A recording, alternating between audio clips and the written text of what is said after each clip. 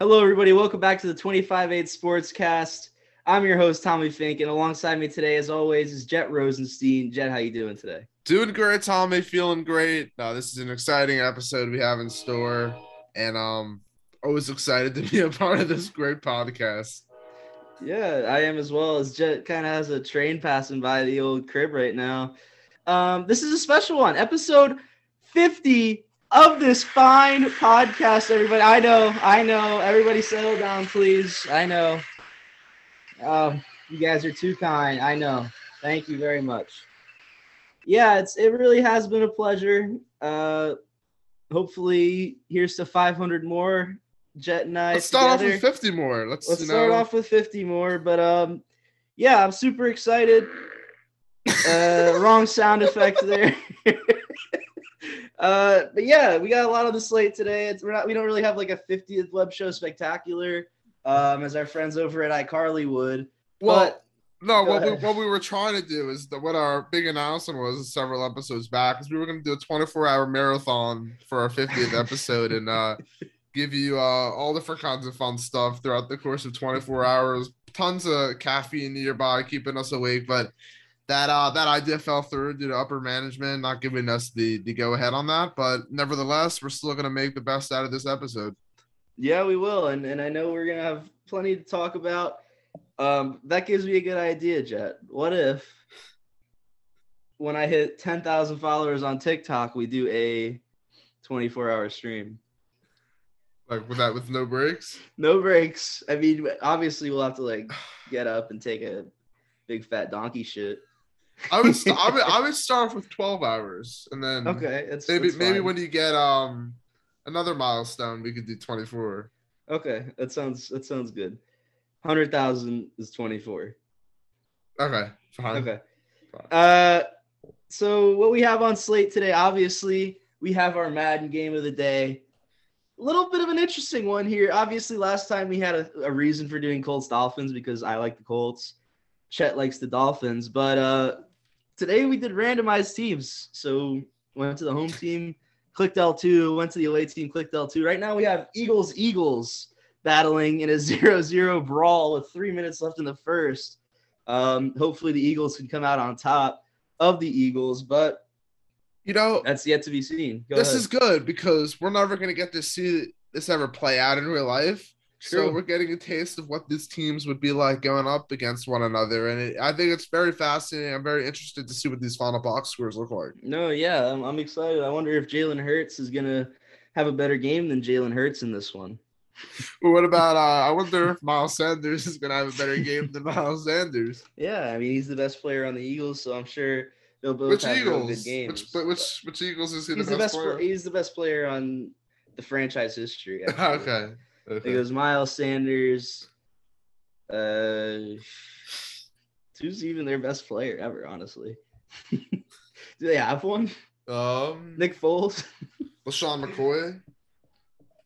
Cunningham. Yeah. I guess I don't know. Nick Foles. Could be. I mean, he got him a ring. Yeah. I don't know. Donovan McNabb. Could be. Could be. It's one of the quarterbacks. It has to be. No more Eagles talk. We'll revisit No, this in a little bit. We got a lot on tap today. Harold Landry, he just blew his knee out, which is good for the Colts. I hate to say something like that on air, but it's really good for the Colts. We also are going to talk about Derrick Henry's contract. And in other sports news, Donovan Mitchell, who we'll probably get to a little bit later on in the show, has finally been moved from the Utah Jazz. And after that, Jet and I are going to give you a few players in the mid rounds of your fantasy football drafts. 12-man, full PPR, rounds maybe 5 through 8, a few guys to draft, a few guys to target in every one of your drafts, and a few guys to avoid in those rounds in every one of your drafts. But Jet, before any of that, let's go ahead and get started. Harold Landry. I mean, it stinks. I joked around saying it's good for the Colts, where in reality it is. But I think the Colts had the division locked up anyway. Now, when I argue with fans from Knoxville on Twitter, I'm going to have to hear, our star linebacker missed the whole year. Well, while that is true, I don't really think that affected much. But as far as the player standpoint goes, sucks. It really stinks for Yeah. the guy. He's a great player. Um, I would argue he's a top 10 linebacker in the league. And Jet, what are your initial takeaways Yeah, from so this? I mean, talk about like one of the best players on this defense. It's a massive loss. This is a guy, he had a career high in sacks a year ago with 12. It actually made him the first Titans pass rusher with double-digit sacks since Brian Orakpo had 10 and a half in 2015. And when we talked about the Titans in our preview, like I touched on the fact that the Titans had pretty much everyone returning and like on defense. And this was a defense that was, pretty good a year ago. And I think, I know it's only one guy, but I think this one guy has more of an impact than really anyone else on this defense. And now what they're going to have to do is they're going to have to use some sort of combination between the second-year outside linebacker Rashad Weaver and 5-year defensive veteran defensive edge Ola Adeniyi. Those would be their primary options to make up for Landry. It's gonna take some other guys to step up if they want to, at least try and fight for the division somewhat, because they're replacing a guy that Landry played 89 and a half snaps last year, one of the more durable players for the Titans, and obviously he was also named to a Pro Bowl. So I've been listing off all these accolades, and you could already tell that it's definitely going to be an adjustment. The first couple of weeks, I think this hole could, prove to be a bigger loss than maybe we even expect. But I'm really curious to see how the Titans, as a defensive unit, bounce back from this. Yeah, I mean, there's losing one of your best players, and then there's losing your defensive anchor, and that would be equivalent to the Dolphins losing Xavier Howard. Yeah, I mean, honestly, or the Colts losing Shaquille, Shaquille Leonard, excuse me. Yeah. Or you could even go as far as saying the Cowboys losing top 25 player in the NFL, Trayvon Diggs, who, obviously if it was up to me, I would have had him a little bit higher. I say 23 is too low for a guy that was, top 30 in coverage last year. Absolutely. Enough of that shit. I'm sorry. I'm not going to keep bringing up the NFC East piece of shit teams. You keep doing it. I keep doing it. Let's just move on to Derrick Henry. Derrick Henry. Yeah. Derrick Henry. Second best running back in the AFC South. Yeah. And is now he's going to be the highest paid running back for this season with a new deal, a $2 million raise that brings his salary to $14 million for the year. They didn't add any additional years onto his contract, so 2023 is the last season of his current contract, and we'll see what happens after that. But obviously, I mean, the big storyline for Derrick Henry coming into the season is he going to be able to stay healthy. Really had his first major injury last year where he missed about half of the season. So obviously the focal point of what the Titans do on offense, and obviously they felt like they needed to pay him, as so. We'll see if it proves to be worth it. And then obviously a whole nother story and a whole nother debate is if he will be around after the season. Yeah, it was interesting to me. It kind of seemed like the Titans have the same questions as NFL fans do. They didn't seem to have complete faith in Derrick Henry staying healthy this year. And you could tell that by giving him a raise, but they're not giving him an extension. No. And the correction I want to make, it's 2023 is the last year of his contract, not 2022. And then he becomes an unrestricted free agent in 2024. Mm-hmm. So they definitely don't want to tie up any more of their future with this guy until he can prove, he's not injury prone. It was a freak thing. But realistically, it's on the Titans if that is the end of his career and, kind of coming towards the end of his career, because the overusage on Derrick Henry just honestly throughout his entire NFL career was unbelievable. Yeah. Do you think he'll get another contract from the Titans? Because he's after 2023, he'll be 29 years old. Obviously just about the age 30. And for running backs, I mean, that's even a milestone to accomplish to be able to produce at that level. But do you see the Titans giving him another contract? Yeah, I it's hard to say. I got to see because he didn't look good against the Bengals when he finally came back from the foot injury, and so I'm gonna have to take a pass on that question until I actually see him in game a little bit. I don't believe he played it all during the preseason. I don't know why he would. No. Yeah. So I'm gonna have to see it. Week 1, honestly, I will have my answer by week 1. Okay. If he looks like King Henry, then I'll say, yeah, I think they give it to him regardless of injury because now he's shown for the first time that he can come back from an injury. Yeah. But if there's any running back, and I think this is always touched on, like if there's any running back that's going to break the trend of running backs, dying off at a certain age, I think he can buck that trend just because of the way he's built and who he is. But we'll have to figure out, and we'll have to wait to see what happens with that. Yeah. Last piece of Titans news. I just saw this from scrolling this article. Josh Gordon has been signed to the Tennessee Titans practice squad. Wow. The guy who we talked about him about just 48 hours ago from this moment. And I didn't think he would be just sitting on waivers. I don't know. It's to be determined when he gets suspended again, but taking a flyer on a guy that has shown that he can produce in this league, very similar to taking a flyer on someone like Jalen Reagor.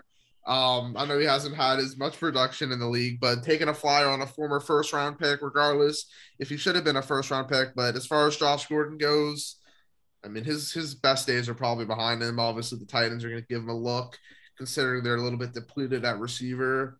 I don't think we see Josh Gordon, if he plays, have an impact, but it's the name value. We know what happens when you get attracted to name value. Right. You think Aaron Jones is better than DeAndre Swift, and then you quietly say off in another one of your podcasts that DeAndre Swift should be the RB1 this year. Just so you know, I paid attention to that. I noticed. But let's get on to Donovan Mitchell finally getting out of Utah, and the Utah Jazz have blown up the whole thing. They made the playoffs a couple years in a row. Donovan Mitchell had a couple really dominant playoff series. Rudy Gobert, he was kind of so-so, but great on defense. And now they're both gone. Rudy Gobert is playing a 4 somewhere, and Donovan Mitchell is now not headed to the New York Knicks, as a lot of people were expecting. Knicks offered an arm and a leg for the guy. He didn't want to go there. And so now he is a member of the Cleveland Cavaliers, Jeff. And for some reason I thought I said your name wrong. That's what I was about. But they really didn't give up a ton. I think the Cavs. What? I think they gave up a lot. I think it's worth it, but it's definitely a big package. Obviously, we'll see what happens with that package, but it's a lot of assets and a lot of good players. I think that they didn't give up any of their core, which is important. Right. I think that keeping Garland, Allen, and Evan Mobley was an unbelievable steal. To keep those young 3 that have really been playing well together. Obviously, at Colin Sexton, who he can be what he can be. He's not a superstar, and he probably will never be a superstar, but Donovan Mitchell is. So to get rid of him, the 3 picks, you don't even know what they're going to be. They could be anywhere between Markelle Fultz and Joel Embiid, but instead they're going to keep their 3 young guys that they believe in heavily, and I do too. I'm also a believer in Allen, Garland, and Mobley, and now they have Donovan Mitchell, a veteran leader who, he can control the court. I think this team makes the playoffs. I know that you said otherwise. You said they didn't really get better. No, I definitely think they got better. I just think a lot of people are anointing them like, one of the top teams in the Eastern Conference, and I don't necessarily believe that's the case just yet. I'd probably slot them in right above the Heat. See, I would slot them right below the Heat. That was actually my question to you. And you could take some time to figure this out while I'm just talking a little bit more of the Cavs. But as far as how would you rank now, let's say, like, who are the top 8 teams in the Eastern Conference? And I'll give you, if you want, a second to think about that while I'll just give my little bit of analysis on this. Yeah. For me, I've always been a proponent, if you're able to get a superstar player for picks, you take the superstar player. You touched on it. These picks are no guarantee to work out. And And they very well could turn into like a Jaylen Brown, Jason Tatum type players from these picks, or they can turn into a Greg Oden, a Markelle Fultz. Like there's the range of outcomes is extreme. And with Donovan Mitchell, the range of outcomes are not extreme. You know what you're getting from him. And on top of that, this is a guy that I think he has 3 years left in his contract, so they're able to control him for the prime of his career. And this is going to go a long way towards elevating this team towards the level they want to go. Obviously, it's going to be tough given how competitive the Eastern Conference is going to be. I mean, more competitive than ever, but like you touched on, that core with Evan Mobley and Darius Garland. Now you add Donovan Mitchell to this. I think you can easily make the case that the Cavaliers now have the best backcourt in the Eastern Conference. Obviously, you can throw in names like Trae Young and DeJounte Murray, James Harden, Tyrese Maxey, Kyle Lowry, Tyler Hero. No, I'm just kidding. But yeah, this team got a lot better. I'm curious to hear what your top 8 would be, because I want to give who I think my top 8 are right now, right after. All right. Yeah, I mean, it's clear that you had this idea pre-show. You just didn't give them to me in the pre-show notes. So just shaft me whenever you can, Jet. That's going to be my new saying. It's my surprise segment for you. No, shaft me whenever you can, buddy. I'm going to go, I think the Bucks reclaim dominance. I think that having Middleton healthy is going to mean a lot for this team. After that, I'm going to go Celtics at 2, Sixers at 3. I think James Harden having an offseason to match and gel with the play style of Embiid is going to be important rather than them kind of getting thrown together. After that, though, I think it has to be some form of Heat, Hawks, and Cavs. Those 3 teams I think are 4 to 6. And then I think 7 and 8, I'll do 7, 8, and 9 is going to be interchangeable, some form of Brooklyn, Toronto, and the Bulls. Okay, yeah. Honestly, I'm pretty close to where you have it. My top 8 would be the only difference is I would have the Boston Celtics at number 1. I would have the Milwaukee Bucks at 2. The Celtics obviously being in the NBA Finals, and considering they also made a few additions in the offseason, I think their team is going to be as strong as ever. And now that these guys have gotten experience in the finals, I think you can argue maybe they'll get a little bit of an NBA Finals hangover, but I think they're going to take the next step forward and potentially get right back to that spot. And obviously the Bucks at 2 with Giannis, and Chris Middleton will be back. And we know if this team was fully healthy in the playoffs, they clearly could have made a run at the finals once again. Number 3 for me would be the Philadelphia 76ers. We touched on if James Harden gets another his first full offseason with this team to get fully acclimated, look a little bit more athletic as far as his frame is concerned, and gel with the scheme and the team.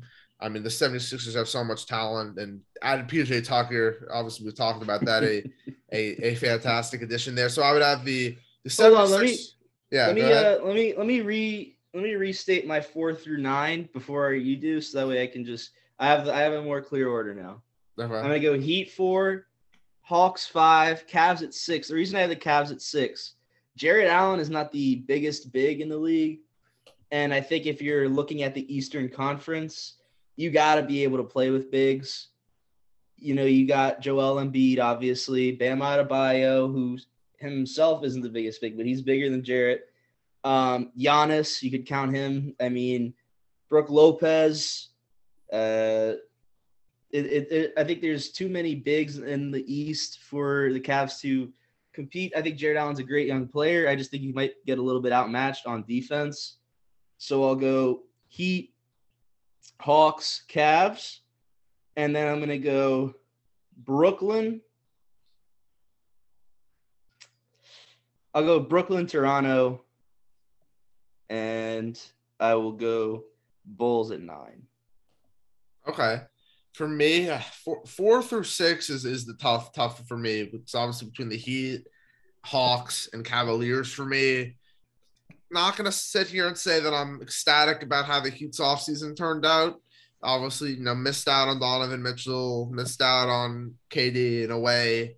Also looking at Rudy Gobert and Missed Kyrie out on Irving PJ Tucker. and a bunch of those names. I just Markeith, you think almost missed out on Markeith. I just think that the difference right now between this Heat team and these two young teams in the Cavaliers and the Hawks, the Heat have been through this before, and obviously led by Jimmy Butler and Bam Adebayo. I would still take the Heat over those other two teams.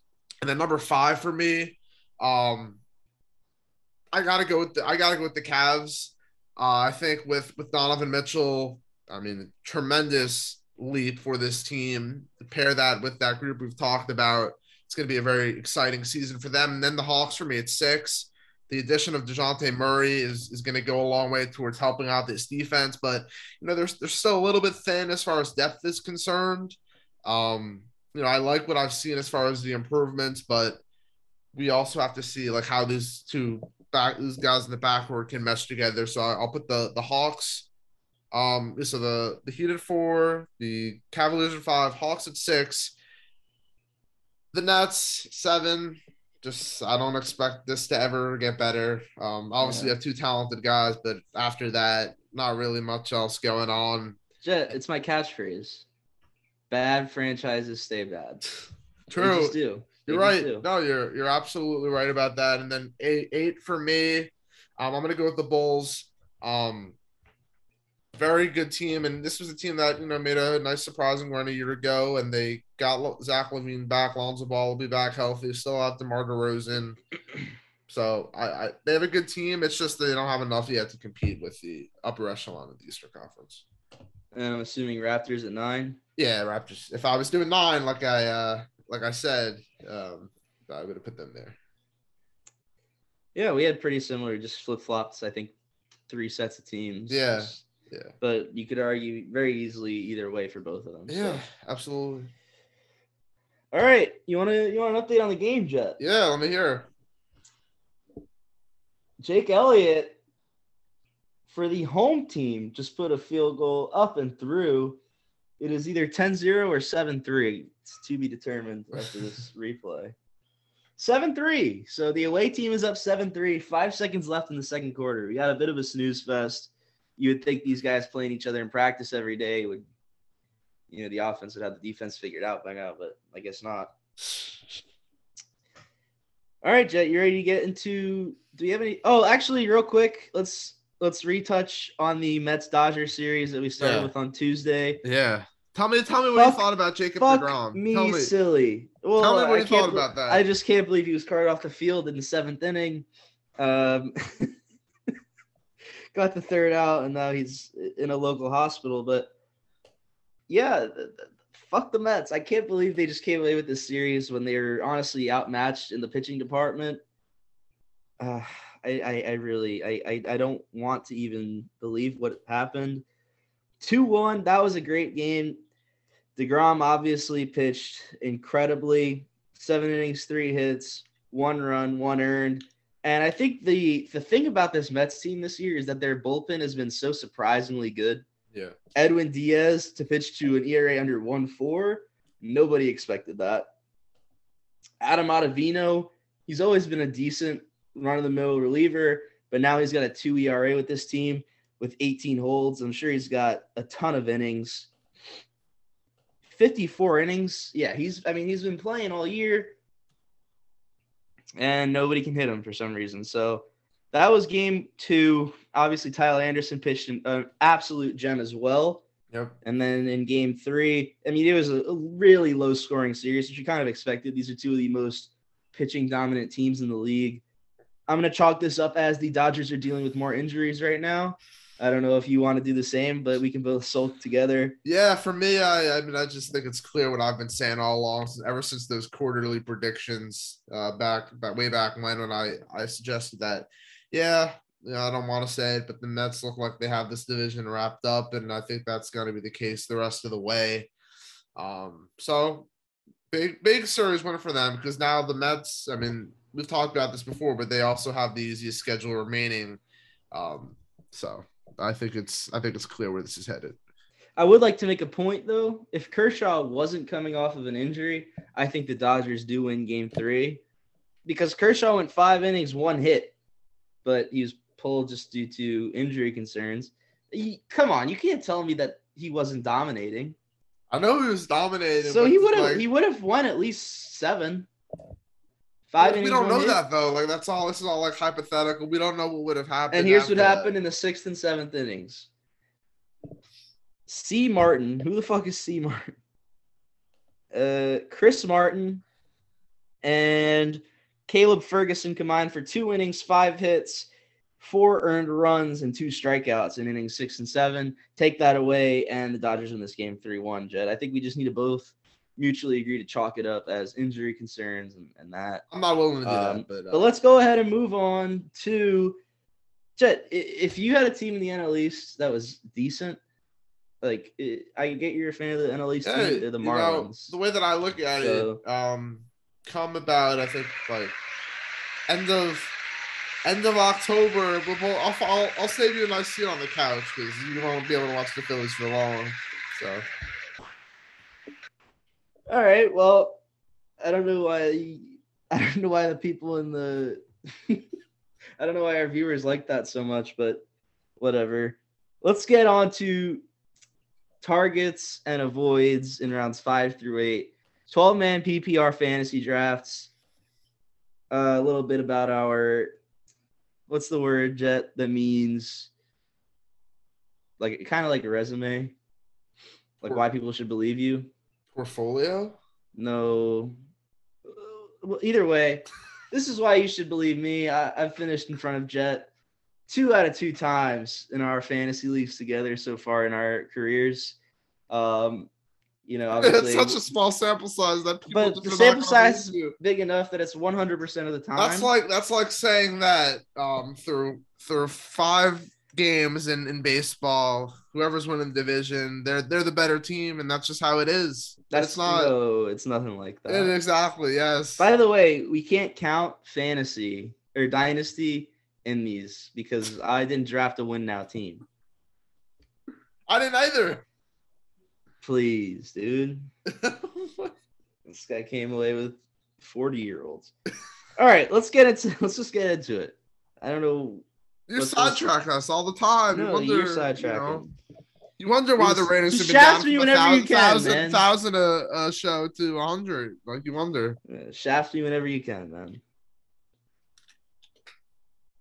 All right. How many names do you want to talk about? Let's do. I mean, honestly, it's only rounds 5 through 8. So. I mean, I got a bunch of names ready. So. Okay, that's fine. So we'll go ahead. You can start us off. What's one player that you are targeting in round 5? Okay, so just so everyone knows, all of my ADP is based off of the fantasyfootballcalculator.com. Nicely organized there by round, and I was able to identify which players I am most interested in these rounds. So 5th round for me, Brandon Cooks of the Houston Texans, a guy that seems underrated every single year, and all he does is produce. Last year, he was the 16th best wide receiver in PPR formats, over 1,000 yards once again, 6 touchdowns, and he's in an offense that they're going to be trailing a bunch. Davis Mills seems to like to throw the ball to him. Obviously, he doesn't have a ton of upside, but I think at this point in the draft, you're not necessarily looking for a ton of upside.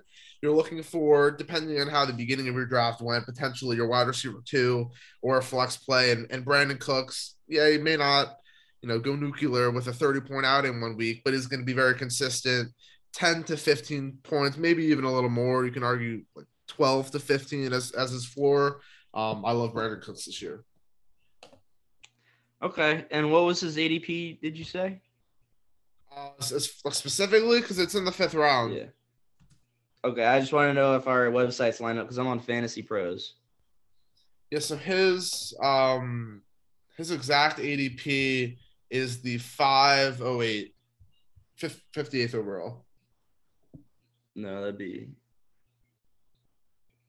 would be 68th overall. This has it as 5 times 12 is 60. Yeah. So that would 58. be.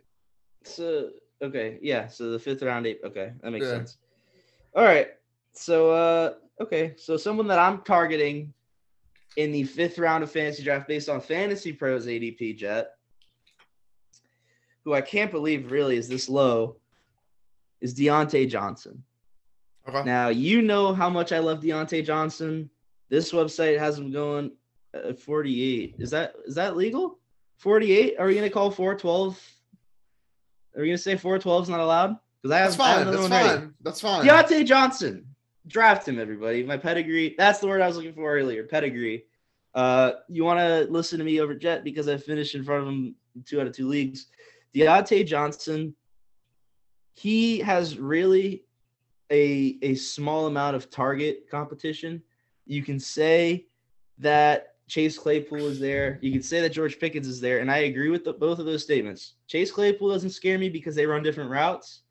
Deontay Johnson is more of your prototypical slant route receiver.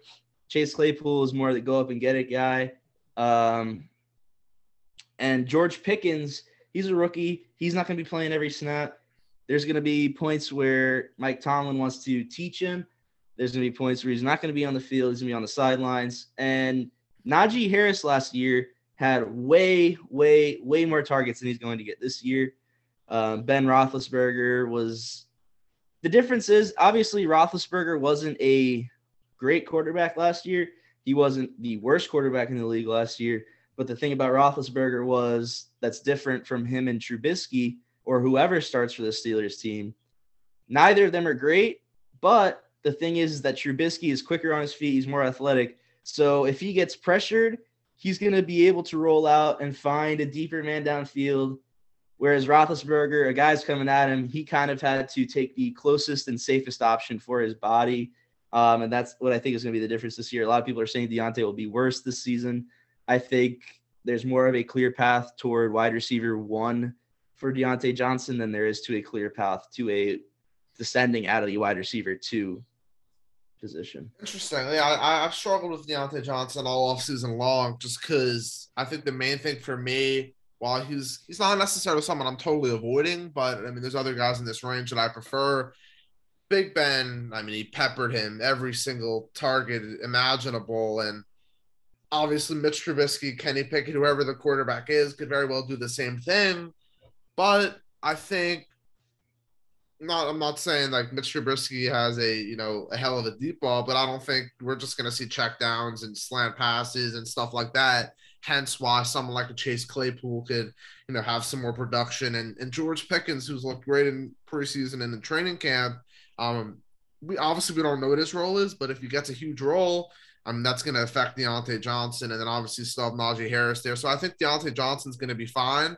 I just don't think he's going to see as many targets as he did really the past 2 seasons. Okay. Yeah, I that's my case against Najee. I can see the case against Deontay for really the same reasoning, but it's kind of you pick one and you kind of choose who you think is going to be the same. Yeah, fair enough. For me, for the next, I'm going to go with the 6th round. A tight end that I really like this year, Dalton Schultz of the Dallas Cowboys. This is a guy that the last several years has been unbelievable at the tight end position, and I still think he's getting a little bit overlooked.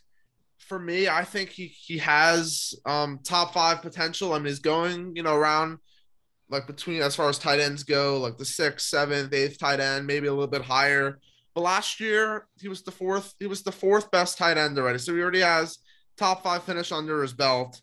He had over 800 yards, 8 touchdowns. And now when you look at this Cowboys offense, you have CeeDee Lamb and Dalton Schultz and obviously the running backs. But as far as receivers and tight ends go, that's all you really have. I think Dalton Schultz is going to easily see over 100 targets this year. I don't think double-digit touchdowns is out of the question at all. So for me, if I don't get, one of the top 3 or 4 tight ends, Dalton Schultz is someone I'm heavily targeting because I think he's going to have another fantastic season. Yeah, before I get to my first avoid at all costs, who do you think will have a better year as far as who will finish higher tight end ranking, Schultz or Waller? I'm just not a huge Waller guy. I'm not this year either. I think Schultz is going to finish higher. Like I'm honestly avoiding Darren Waller. I think with the injury issues, with Devontae Adams coming in, I know a lot of people have argued with Devontae Adams coming in. It opens the field for other guys, but really last year, obviously he couldn't stay healthy, but he had that one good season where he broke out, and then other than that, I mean, you still have Hunter Renfrow in the picture, and I don't think there's enough work to go around for Darren Waller because I still think this team is going to run the ball a lot too. Yeah, I'm going to take Schultz over Waller as well here. I think it's kind of weird that Waller is being drafted as high as he is, but he isn't my avoid. My avoid is someone going as the wide receiver 19, and that is DK Metcalf. I cannot see a world where DK Metcalf finishes as a wide receiver 2.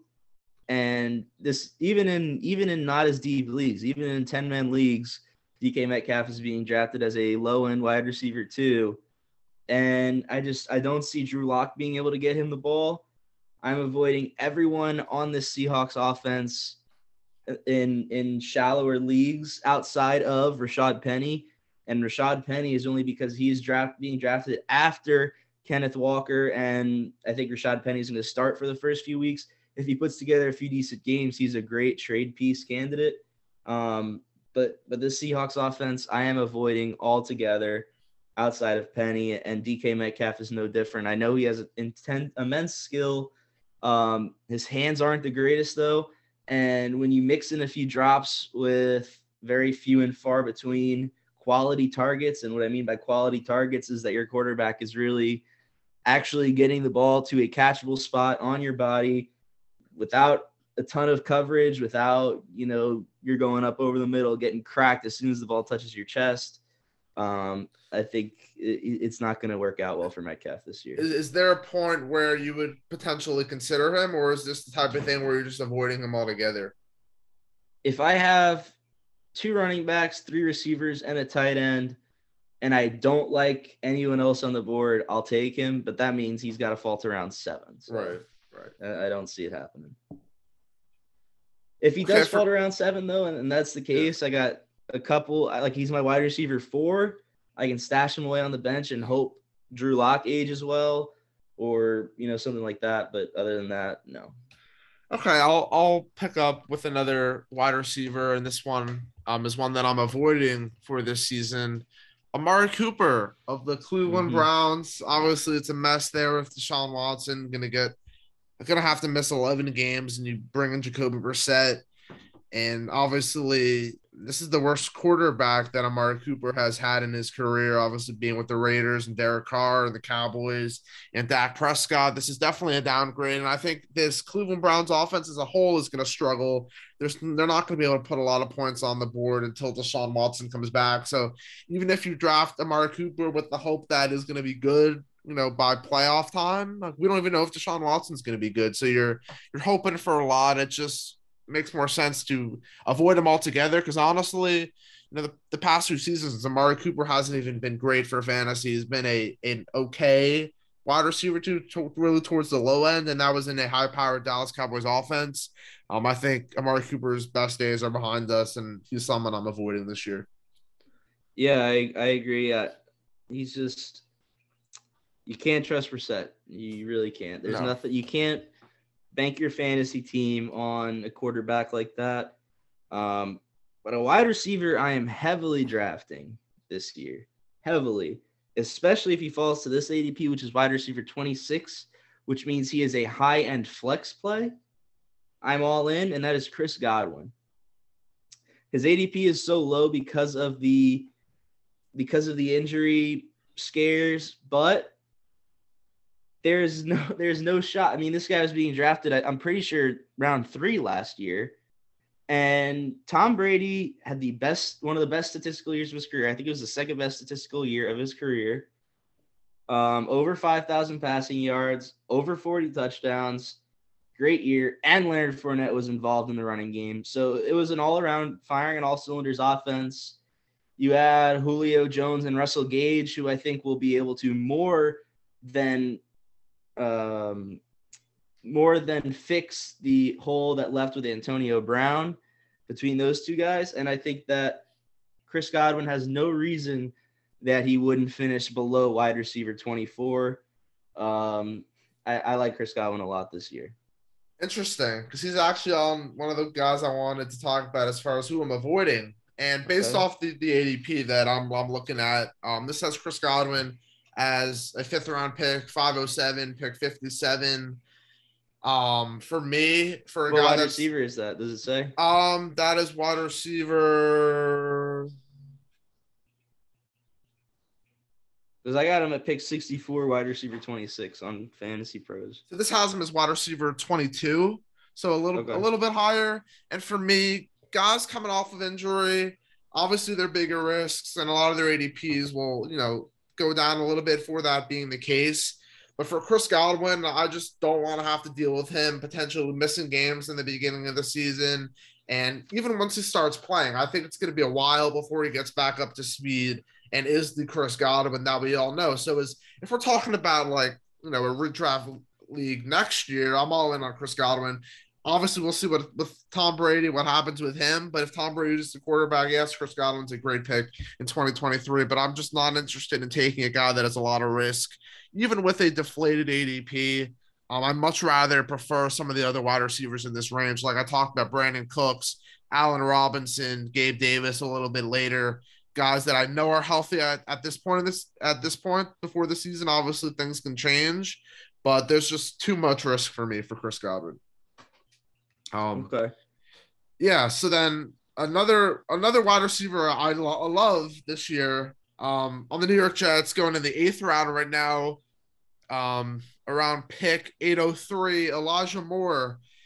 Obviously, towards the tail end of last year, no matter who was the quarterback, Joe Flacco, Zach Wilson, Elijah Moore was getting a ton of targets and looks like he can easily be a number 1 wide receiver. A.J. Brown has come out and said that Elijah Moore is a better player than him. I mean, we don't know if he's just saying that, to be nice, but I mean, most wide receivers are going to say that they're better. And for him to say that, I think it's a nod at how talented Elijah Moore really is. And we'll have Joe Flacco most likely starting off the season. And I think honestly that helps Elijah Moore. Garrett Wilson's there, but he's a rookie and we don't really know what to expect from him. I think getting a guy that can potentially put up high-end wide receiver 2 numbers in the 8th round, I'll take it all day. Okay, a guy that I am avoiding at all costs. Doesn't matter. I could see this guy in the 15th round. I wouldn't draft him, and that is Clyde Edwards-Helaire. He is currently going as the running back 26, 65th overall. And it's so easy to make a case against this guy. The only reason he is being drafted as high as he is because he is the technical running back 1 on this offense. I would honestly go as far as saying I would draft Ronald Jones in the 15th round over Clyde. I would draft Jerick McKinnon over Clyde. Jerick McKinnon's a running back in his early to mid 30s, like 32, 33. I don't know for sure. And he outperformed him hand over fist last season in the playoffs. He was the better back. He was the better receiving back. Derrick Gore at times looked better than Clyde did. Clyde Edwards-Helaire's best game of his career was the first game of his career. His entire career has literally been downhill since the season opener, Thursday Night Football, 2020. And you can look at you can go check if you don't believe me. He has not been that good ever since that moment. Absolutely. He was a guy that I also had on my avoids list that I wanted to talk about. So yeah, I agree with all those points you made. Another avoid for me in the 7th round. I know a lot of people are you trying to shaft me right now? Shaft me whenever you can, Jet. Actually, no, I'm going to talk about a different player because I want to shaft you again. Talk about a guy in the 6th round. Don't forget the other guy. If we have time, I'll talk about him. Adam Thielen. You shafted me. Going at pick 603. I've just never been a fan of drafting Adam Thielen in fantasy leagues, and I know he's a touchdown machine, but I just don't want to rely on someone that has to really score a touchdown to be fantasy relevant. And obviously he gets the yards, he gets the receptions, but not as much as he did earlier on in his career. You got Justin Jefferson there now. The team's still going to run the ball a ton, and I know they brought in Kevin O'Connell to have somewhat of that Los Angeles Rams feel as far as the offense goes. But when you're looking at where Adam Thielen's going, with the other wide receivers around him, you have two wide receiver ones going after him, and Marquise Brown and Darnell Mooney. Obviously, Marquise Brown will be the wide receiver two once DeAndre Hopkins comes back, but those are both two guys I prefer. You got Amon-Ra St. Brown several picks later. Then you got Juju Smith-Schuster and Rashad Bateman several picks later. So you look at all those wide receiver ones down the list that I prefer. Even if they're not as good of an offense, they're going to get plenty of volume. Adam Thielen, he's not really going to get a ton of volume. He's going to find the end zone, but again, he can't find that end zone if he's not healthy, and he's struggled to stay healthy this past several years. Yeah, I agree this year, but I completely disagree with your point of staying away from him altogether in years past. You can say he's touchdown dependent, but he gets touchdowns every year of his career, first of all. Second of all, he's got a high motor. He's got grit. He's got that dog in him. That's my case for him being one of the best receivers in the league. Same with Hunter Renfrow. You can really make the same case probably for Cooper Kupp. I think Kupp, Thielen, and Renfrow all have that high motor, high grit, high intensity. There's another common denominator with them too. Slot receivers. Yeah. I understand it, yeah, but you know. I mean, the thing is, I wouldn't put Scotty Miller in that category just yet. He's close. No. He's close. Right. He's real close. Right. Another player that I am drafting this year, Jet. Jalen Hurts. If I get Jalen Hurts to fall to me in the 6th round, I'm pulling the trigger every time. Because in the 6th round, I'm imagining I got my tight end 1, I got my 2 running backs, and I got my 2 receivers locked up.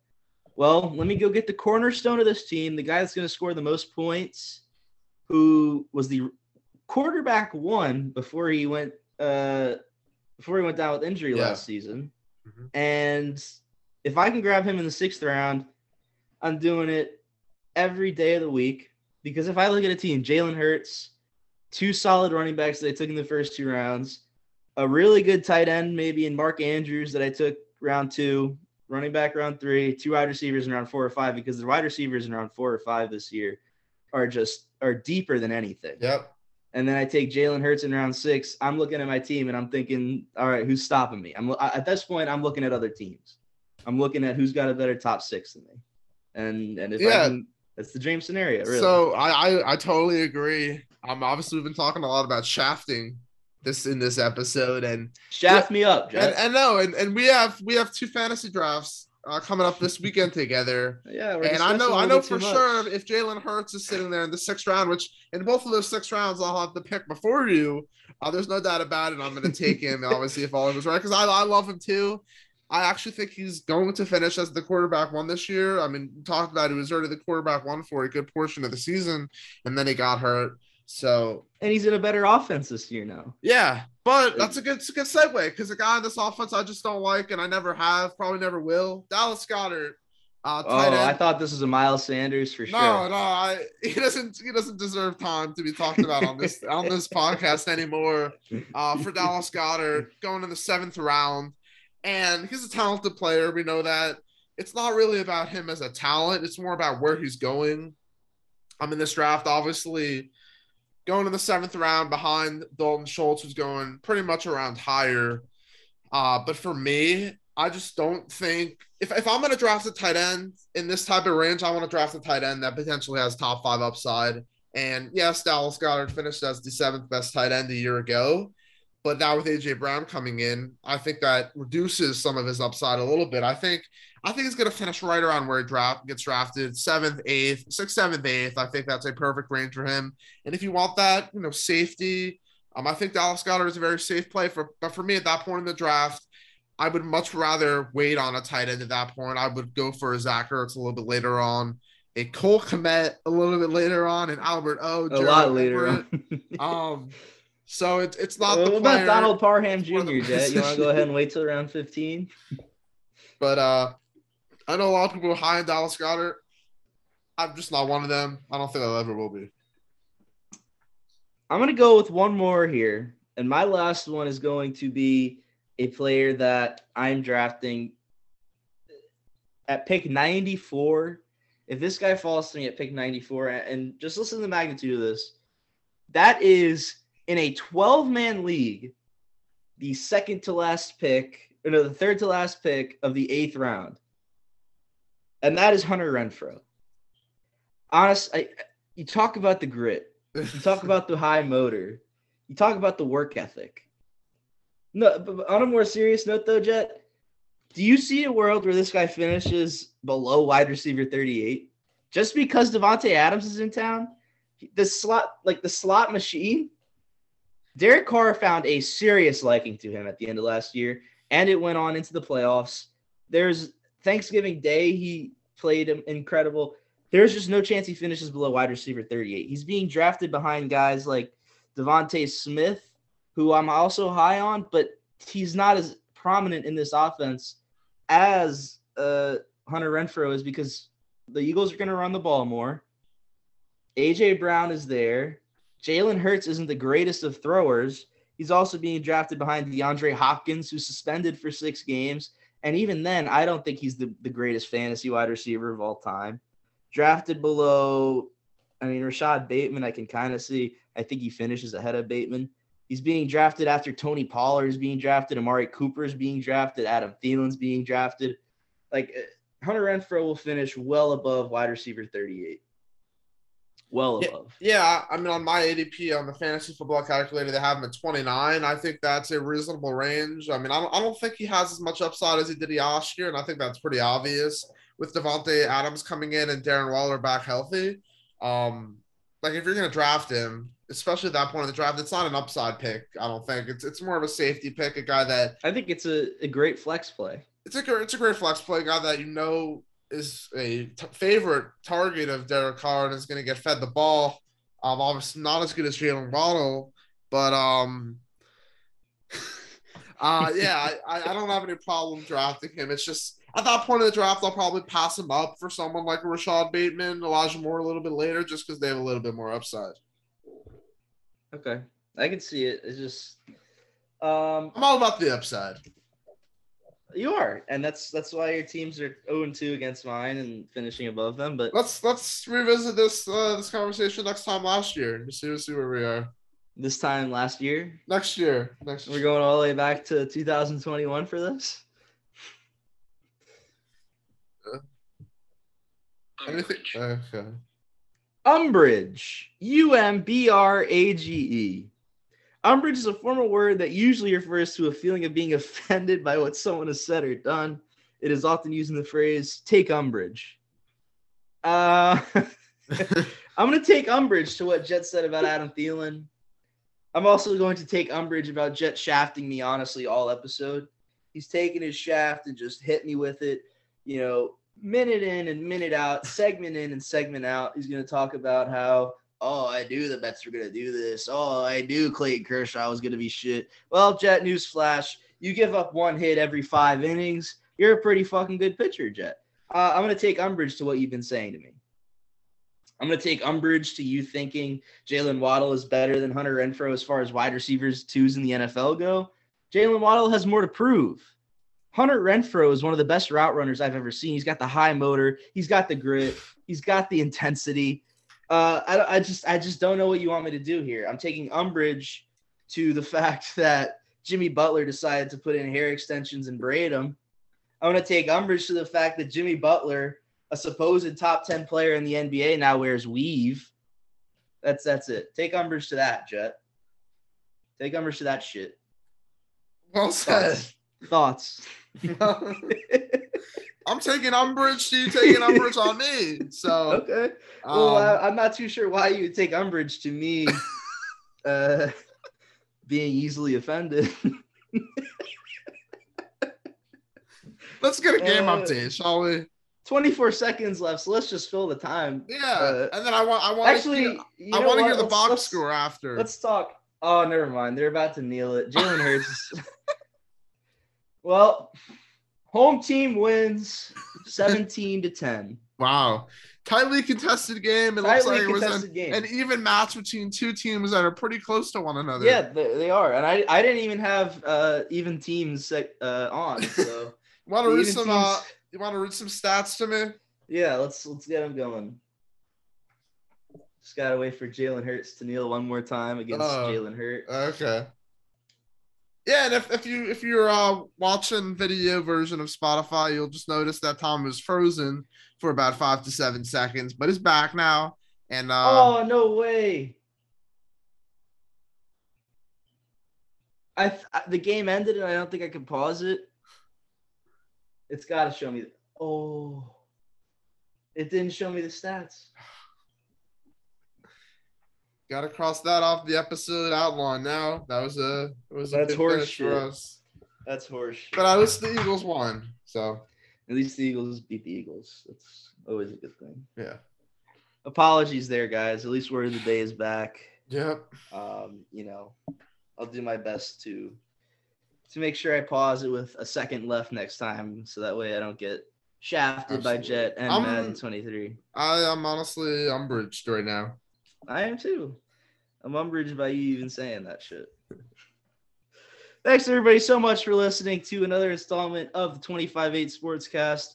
Might as well call it the 2050 Sportscast, but because it's episode 50 if you didn't understand it. One more time for all of us, bring us back home. I'm Tommy. That was Shed. And this was the 25-8 Sportscast. Thanks everybody so much for listening. Have a safe drive home and good night.